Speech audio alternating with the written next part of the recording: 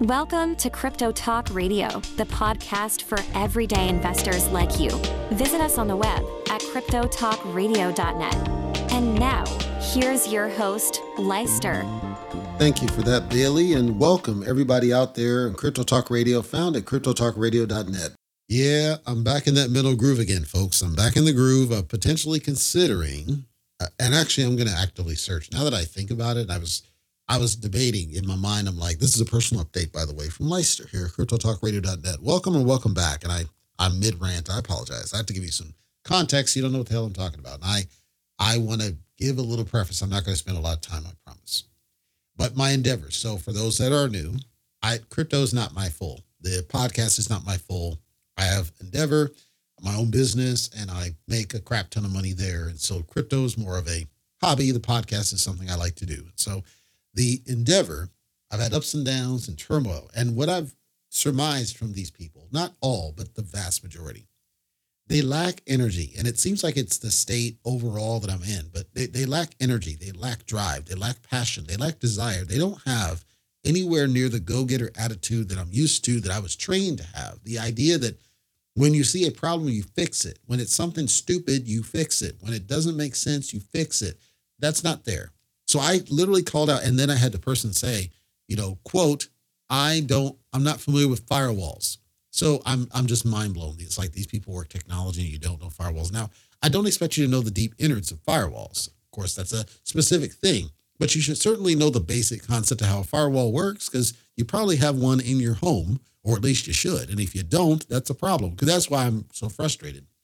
So this whole situation is, apparently some server-side changes happened. This is on a different side of the shop than mine.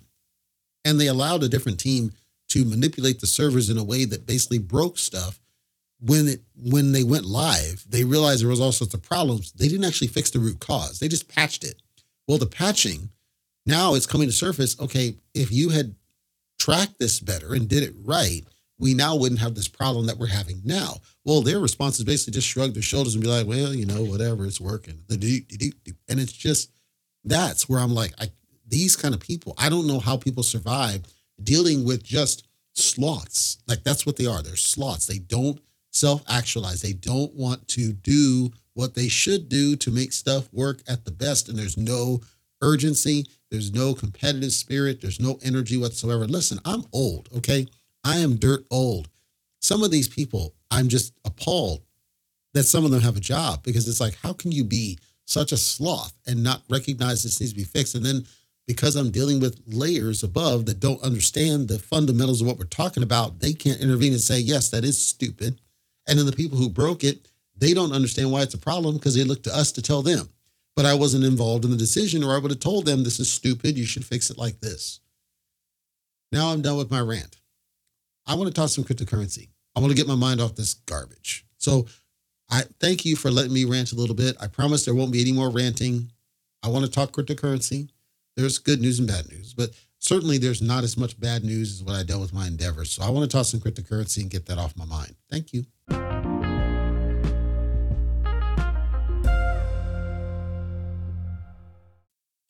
All right. Let's talk cryptocurrency and talk about some positive stuff. I don't know if you can call this positive. I mean, I guess it depends on your perspective. Let's go to CoinDesk.com if you want to follow along. CoinDesk.com, and I zoom out to the month chart. And I'm going to look at Ethereum, because Ethereum had a bit of a moment. Ethereum was climbing a high of 2,300, a low of 2,190. Very good, very positive. There's certainly a greed mentality out there. People are buying into cryptocurrency like nuts, and it's a great thing. And Bitcoin also had a great moment, a low of 41.4, a high of 44.4, significant amounts of climb. Because remember, it wasn't that long ago that we were down in about the 36,000 range. And then all of a sudden, we go on a run, And I want to talk about a couple of points, because I think they're important with respect to how we got to this level of run-up. Then I want to talk about the run-up itself. And I want to contrast it with the month chart, because if you were to follow the month chart and kind of go back, although it is an upward trend and it's clearly in the positive, a couple of things happened that made people a little bit skittish and nervous. And I want to talk about those things. First of all, there's the overall sentiment. The total market cap. I talked about total market cap in all of cryptocurrency and its importance on where we are in the value of cryptocurrency. The total market cap as I speak and record this is $1.62 trillion, which if you remember not long ago, we were very close to about 1.01, 1.10, 1.22 was our midline at a point, and now we're way high above that. So a lot of money, new money, I say new, quote unquote, it's not really new. These are people that are coming back into it. These are people that got out during the bear and they sat out on the bench and now they're coming back in. That's what you see here. So $1.62 trillion is an amazing number, fantastic number. But the important number, in addition to that one, is the market cap for specifically Bitcoin. The market cap for specifically Bitcoin is $859 billion, almost half of the total market cap. What does this tell us? This tells us that Bitcoin's dominance is not the same as what it was before. Even though the money is flowing in, it's not like it's all going towards Bitcoin like we saw before. Bitcoin's dominance is only just shy of 53%. There was a time when Bitcoin's dominance was like in the 70%, 80%, and now it's gone down. Do you know what that tells us? This tells us a couple of things. Number one, stable coins have a bit of this dominance. Number two, altcoins have a bit of this dominance. Well, volatility is sure to follow. So my message to you is, since we expect that volatility is going to follow, because if the money is truly not flowing all directly towards Bitcoin, or at least the majority of it, it means that it's flowing towards assets that tend to have a volatility that increases risk. There's that word again. And if you decide to trade, whichever tokens or coins or whatever you decide to trade, it means you got to be very careful, because it could be volatility may bite you. And I'll talk about that here momentarily. But I thought this metric is very interesting, and it's not one I've talked about before. The percentage of Bitcoin's dominance being lower during this run than what we saw in 2021, because in 2021, it kind of went in phases. Initially, we had a strong Bitcoin dominance. The altcoins kind of followed suit, but we always maintained a Bitcoin dominance. And when I say Bitcoin dominance, I'm looking at a minimum 65%, right? 65% or greater. On a skew, it skews heavily towards Bitcoin, not here where it's like right on the line of 50-50. That may explain some of the price movement that didn't make any sense that I'll talk about here momentarily. It doesn't mean we're not up. We are up, but the reason I started with Ethereum is because I noticed its trend seemed to be stronger in general than what Bitcoin's was doing. Bitcoin is certainly going up. Don't get it twisted. Bitcoin is almost up $10,000. That's huge. I'm talking about the trend line, and the velocity speed at which it's going up seemed to be stronger overall on the Ethereum side, which caused me to look deeper into the dominance factor and try to determine if this was Bitcoin losing dominance. I say losing, I put that in quotes. All I'm saying is that whatever it is that you're invested in, make sure you're careful. Make sure it's not YOLO, please. Make sure you're taking your profits. Because although this is clearly a bull run, at least at these infantile stages, although it is this, you still have the volatility aspect that's going to play a part here. And we don't know where everything's going to go. We do expect that there's profit opportunities. That's a given. Not every token is going to move in the same direction. So diversity of portfolio is going to be imperative for you to make sure that you're making good money and that you're staying safe. Make sure it's diverse. Make sure you have a variety of different things that you invest in. If you're going to invest in cryptocurrency, make sure there's a variety. Don't YOLO into just one thing, and don't hold without taking profits unless that's your strategy. I say this is a great opportunity to make some profits, and you're going to want to make sure that you are diverse. Choose a lot of different projects. I had a question asked about, well, what's the selection criteria? I can't tell you your selection criteria. You're going to have to come up with your own selection criteria. I don't want to share my selection criteria because I don't really have one. Some of it's gut instinct. Some of it is just a gut instinct that this is going to be something at some point, and I have a patience that a lot of people don't have. I'm not a gambler. I'm very risk averse with a lot of things. It doesn't mean I don't put larger than a normal amounts of money at certain projects. It means that I am less likely to gamble on some garbage simply to get a 10X or something. You know, because you could always toss $10,000 or something, get a 10X and cash out 90 grand. Sure, I'm not that risk tolerant. Not me. So I can't tell you what the strategy should be or is because it's going to be different for you than it is for me. Here's some general rules of thumb. Number one, as I've said, the core coins can't steer you wrong. If it's something that powers the gas on a blockchain, it probably can't steer you wrong. I say that if you look at something like Bone is the outlier exception for a couple of reasons that I'll talk about later in the episode. But if you think about Ethereum itself, you think about Polygon, which is transitioning to the actual Polygon token instead of Matic. If you think about Phantom, if you think about AVAX, Phantom's having some issues, but AVAX is one. I'll say even Injective. I'll say even ICP, Internet Computer. Some of these other ones, you really can't go wrong with them at some level. But the math doesn't lie. The vast majority of them, the most you can expect is a 10x out of them. There's nothing to shake a stick at for a 10x gain, especially when it's a guaranteed gain. And when Ethereum runs, they're going to run. That's almost a guarantee. So it's nothing to shake a stick at, but you got to temper your emotions. You got to control what you're thinking and what you're saying, because you don't want to get stuck in a situation where you go YOLO off into something, thinking you're going to get 100x, and maybe it crashes and burns. Or you put $100 in there and say it does go 10x. Well, that's $1,000, and you're like, wow, that's all. That's a lot, right? Because if you put 100 in and you get 900 gain, that's huge. But psychologically, you're thinking it's not a lot, because you've been conditioned to go for the to the moon, and the millions and millions and millions that aren't realistic. Whatever your trade strategy is, why I can't tell you what to do, because you got to choose what makes sense for you. That rhymes. I'm just simply saying it's the core coins can't steer you wrong is number one. Number two, again, the things I've talked about on different projects, a strong website, a utility of some kind, it does something. The gas, that's a utility, but let's say it's not a gas, let's say it's a regular token, and it exists on a blockchain, BNB or Ethereum, it should do something. It should do something that adds value, and it should be outside the crypto bubble more than anything else. You should be able to explain why you are what you are.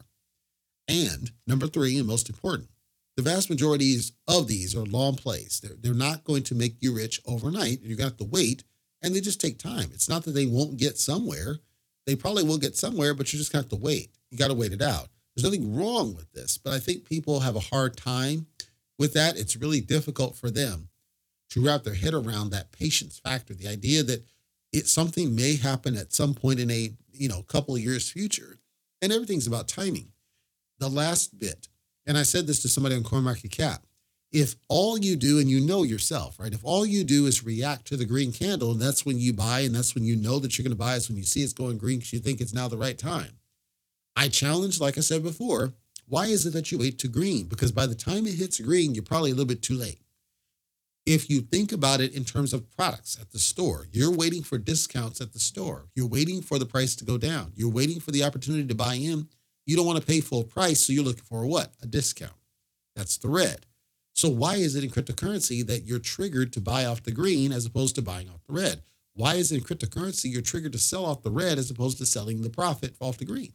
Because it's psychological. That's what you see everybody, that's FOMO, right? That's what you see other people doing, and you're following the trend. And you have to train yourself to do the opposite. You have to train yourself for the tokens that you choose to invest in. Train yourself to look for discounts. Whatever your tokens are, I'm not telling you which tokens because I can't. I'm saying you have to train yourself to look for discounts if you expect to get profit. Because the only way you're going to get real profit is to buy when it's a discount.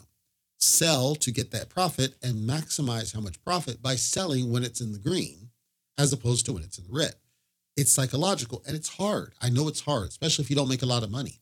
If it's a little bit of money, hopefully it's not all of your money, but if it's a little bit of money, maybe $50 or $100, and it's all you've got in discretionary money, I know how hard it is. Trust me, I'm saying it. You have to condition yourself to not be tempted off that candle to just FOMO react and use your alerts and use your messaging. If you're in an exchange, they have tools that'll help you, but their graph by default is triggered to FOMO you. So I am going to encourage you strongly to be careful with whatever it is you choose to do during this bull run that's coming, because it is coming. It's crystal clear that it's coming. Be careful with what it is and don't throw all your money at stuff. And most importantly, this is an opportunity for you to make some good money, but you're going to have to train yourself differently than what you've been used to in the past. Many of us have been in it for years, and we see the cycles and we see it's the same thing. And eventually you get to that realization, you know what? I'm screwing myself by selling when it's red and buying when it's green as opposed to the opposite. So something to think about and just kind of keep in mind. I want to talk about the SHIB ecosystem ever so slightly. I'm not going to spend a lot of time on it, but a couple of things came up and I wanted to cover them. First is about SHIB burn. I did an update about the SHIB burn and their messaging where they basically, they ran through the ringer. Some more information came out about this. We had a significant amount of burn that happened, and then there was a message that said there was the first burn of SHIB on Shibarium, which caused people to cheer and yay, hoot and holler. And then somebody asked the question, well, are you going to be tracking this SHIB burn? And SHIB burn said we can't. And I wanted to take this opportunity to explain the problem, the inherent problem here, because it's not exclusive to Shibarium, it's everywhere. So Ethereum is a layer 1. SHIB's, its contract is on Ethereum, even now, okay? The existence of Shibarium does not negate the existence of SHIB on Ethereum. SHIB is going to be on Ethereum because Shibarium is a layer 2.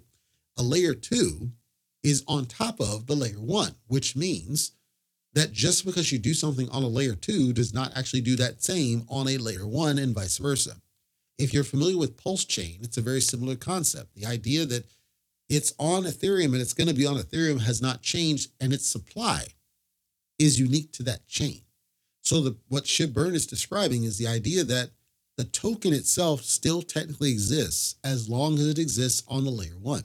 So if you don't burn it on the Ethereum chain, it's not actually burned. It's not actually removed. That's number 1.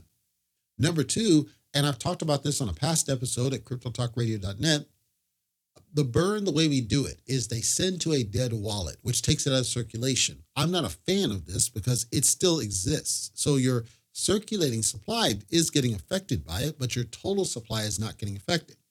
To do the total supply burn, you'd have to actually do a burn function that destroys the token completely, as in it can never be recovered and it's not part of the total supply.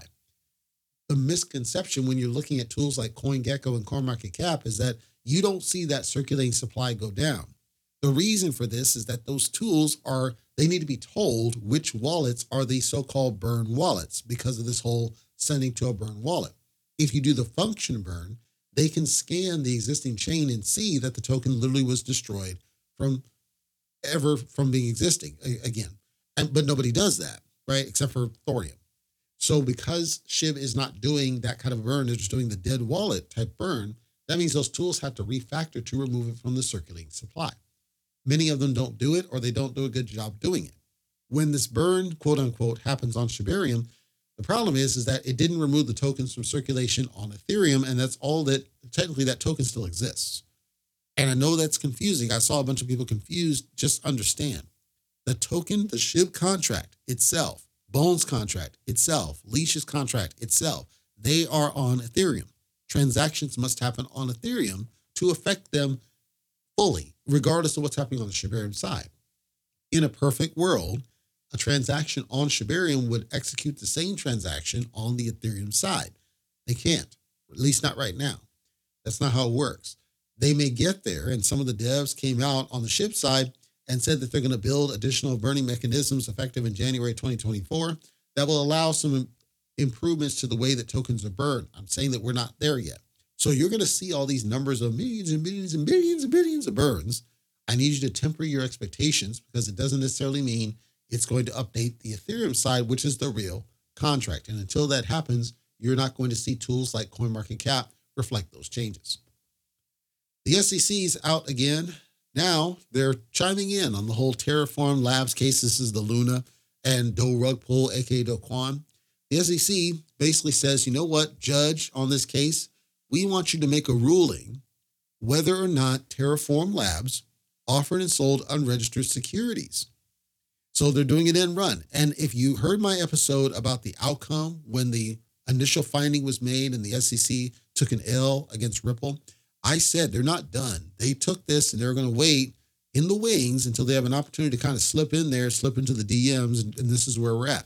So now they're trying to, and the reason they want this is so that it's on record from an actual judge of whether or not something was considered an unregistered security. Because if it turns out that Luna, as in Terra Luna, was considered unregistered securities at the point of sale, they can go back and say, look, these guys were unregistered securities. This guy over here is doing the same thing. It's an end run. It's blatant, it's transparent. That's what they're doing. I thought it was interesting seeing this. Hopefully the judge is not an idiot, but some of these judges, you never know. And of course, this judge is out in New York, so who knows? I don't know what to think. I'm going to keep an eye on that one because it is intriguing to me. Speaking of the SEC then, the SEC recently delayed Grayscale's Ethereum spot ETF application, postponing the decision. Now, this caused people to be a bit frustrated because, of course, Congress had said before, look, you need to put this decision out. There's no reason to delay this. What's happening is that or at least a theory, is that SEC is delaying decisions on these so that they can approve a whole bunch of them all at the same time.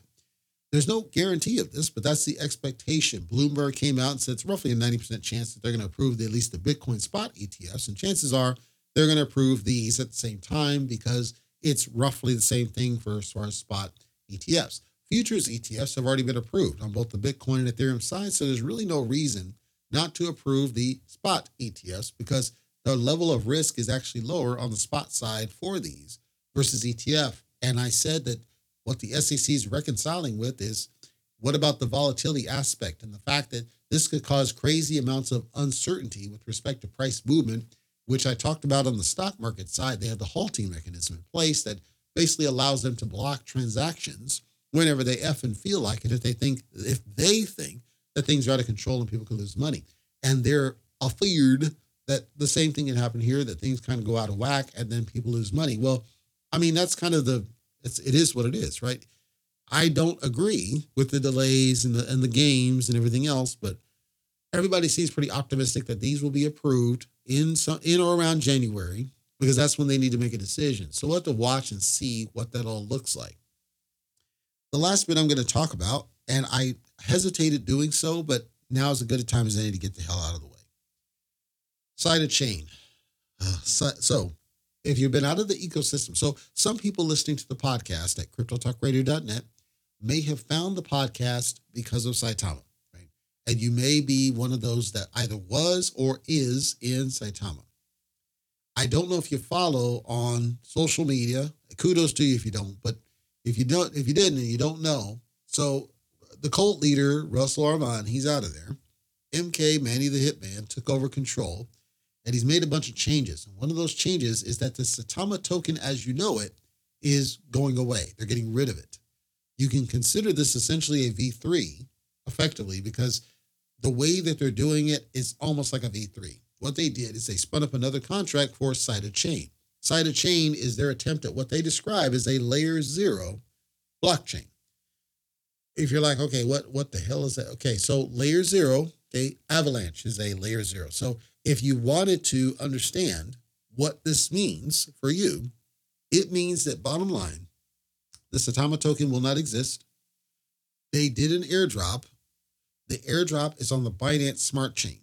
So your Saitama was Ethereum, and of course, gas was nailing you to the wall. And as a result, they ripped you off on your V2 airdrops because they could not get the V2 out because of the gas was too damn high. I'm one of those, never got any. So what they did is they decided to go Binance Smart Chain instead so that they could save on gas. And they've already dropped all the tokens allegedly to everybody who held Saitama tokens before on the Ethereum chain. So if you don't know what I'm talking about and you don't know that you do or don't have these tokens, you're going to need to dial in to, and I think they have it on the blog now, but on the SaitamaToken.com site, you're going to need to connect one of these, either there or Telescam or X, Twitter or something else. You're going to need to get on one of these. I don't really care which, but you're going to need on one of these so that you can get the new contract address so that you can add it to your wallet. And that's how you're going to see it because it's Binance Smart Chain. It's not going to automatically show up. There actually is a Side Chain on the Ethereum side. You did not get airdrops of that one. And hardly nobody's on the Ethereum side. All the holders, the 170,000 or whatever holders are on the Binance side. You can buy the Ethereum side through Uniswap if you want to, but all the holders, the existing holder count is on the Binance Smart Chain side. Well, the Side Chain, the interesting thing, there's two things. First, people are curious, well, why are they doing the layer 0 chain? I'll do my best to simplify this down, okay? It's going to be hard to follow it, but I'll do my best to, because it's kind of overly technical. The bottom line is, if I don't want to be dependent on another chain's activity or performance, I'm probably going to need to create a layer 0. Okay. That's the simplest that I can do without being over technical with it. So Cardano is a layer 2 chain. It's off the side. It does its own thing. It is not disrupted or impacted or affected by anything that's happening on Ethereum whatsoever. And I'm talking from a blockchain transactions perspective. Polkadot is a layer 0. Polkadot interopts with other chains as well, and it stands alone. It does its own thing.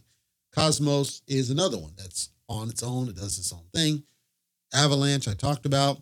So this, when Cytochain is announced and it's going to allegedly be a layer 0 blockchain, the whole thought behind it is largely the way they describe it: interoperability with other blockchains, the ability to build and provide infrastructure for building apps on the chain. So it sounds ambitious, right? When I looked at the contract on the Binance Smart Chain side, I ran it through Token Sniffer, and I covered this on video. I ran through Token Sniffer, and it seems to think that the person that wrote that contract at some level was associated with a scam. So my point is, if you're in or were in or plan to be in Saitama, listening to me here, I can't tell you what to do with your money. I am telling you that Token Sniffer seems to think there's something wrong with the contract.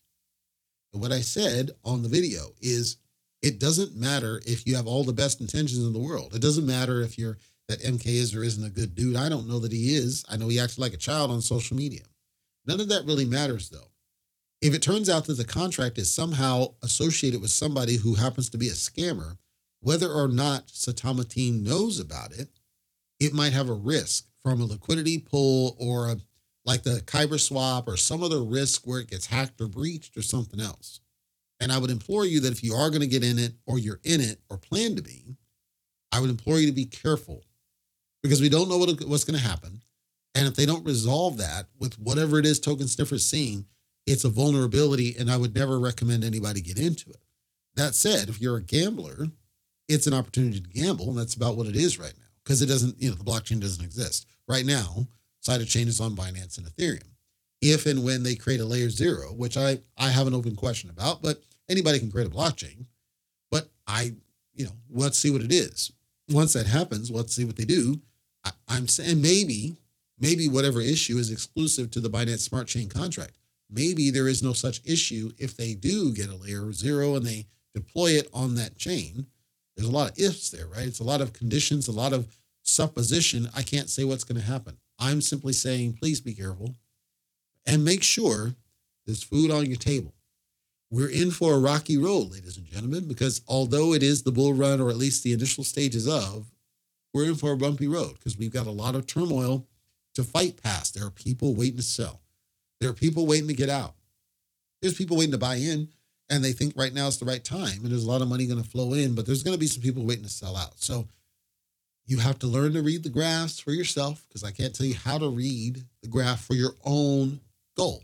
People can tell you entry points. People can tell you exit points. People can tell you trouble spots. People can tell you trends.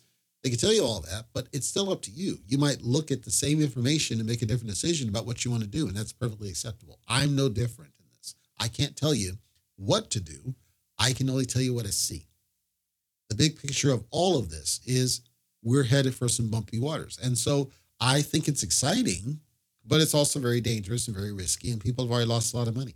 And I don't want to have anybody listening to my show end up one of those statistics. Let's keep it together. And maybe on, this next episode, I'll talk about this site on DFI, the Department of Financial Institutions, where they talked about all the different scams. I think it's funny, but it's not funny. But maybe I'll share that and talk about some of those stories that people have come through. And that may help discourage a little bit of the gambler spirit out there.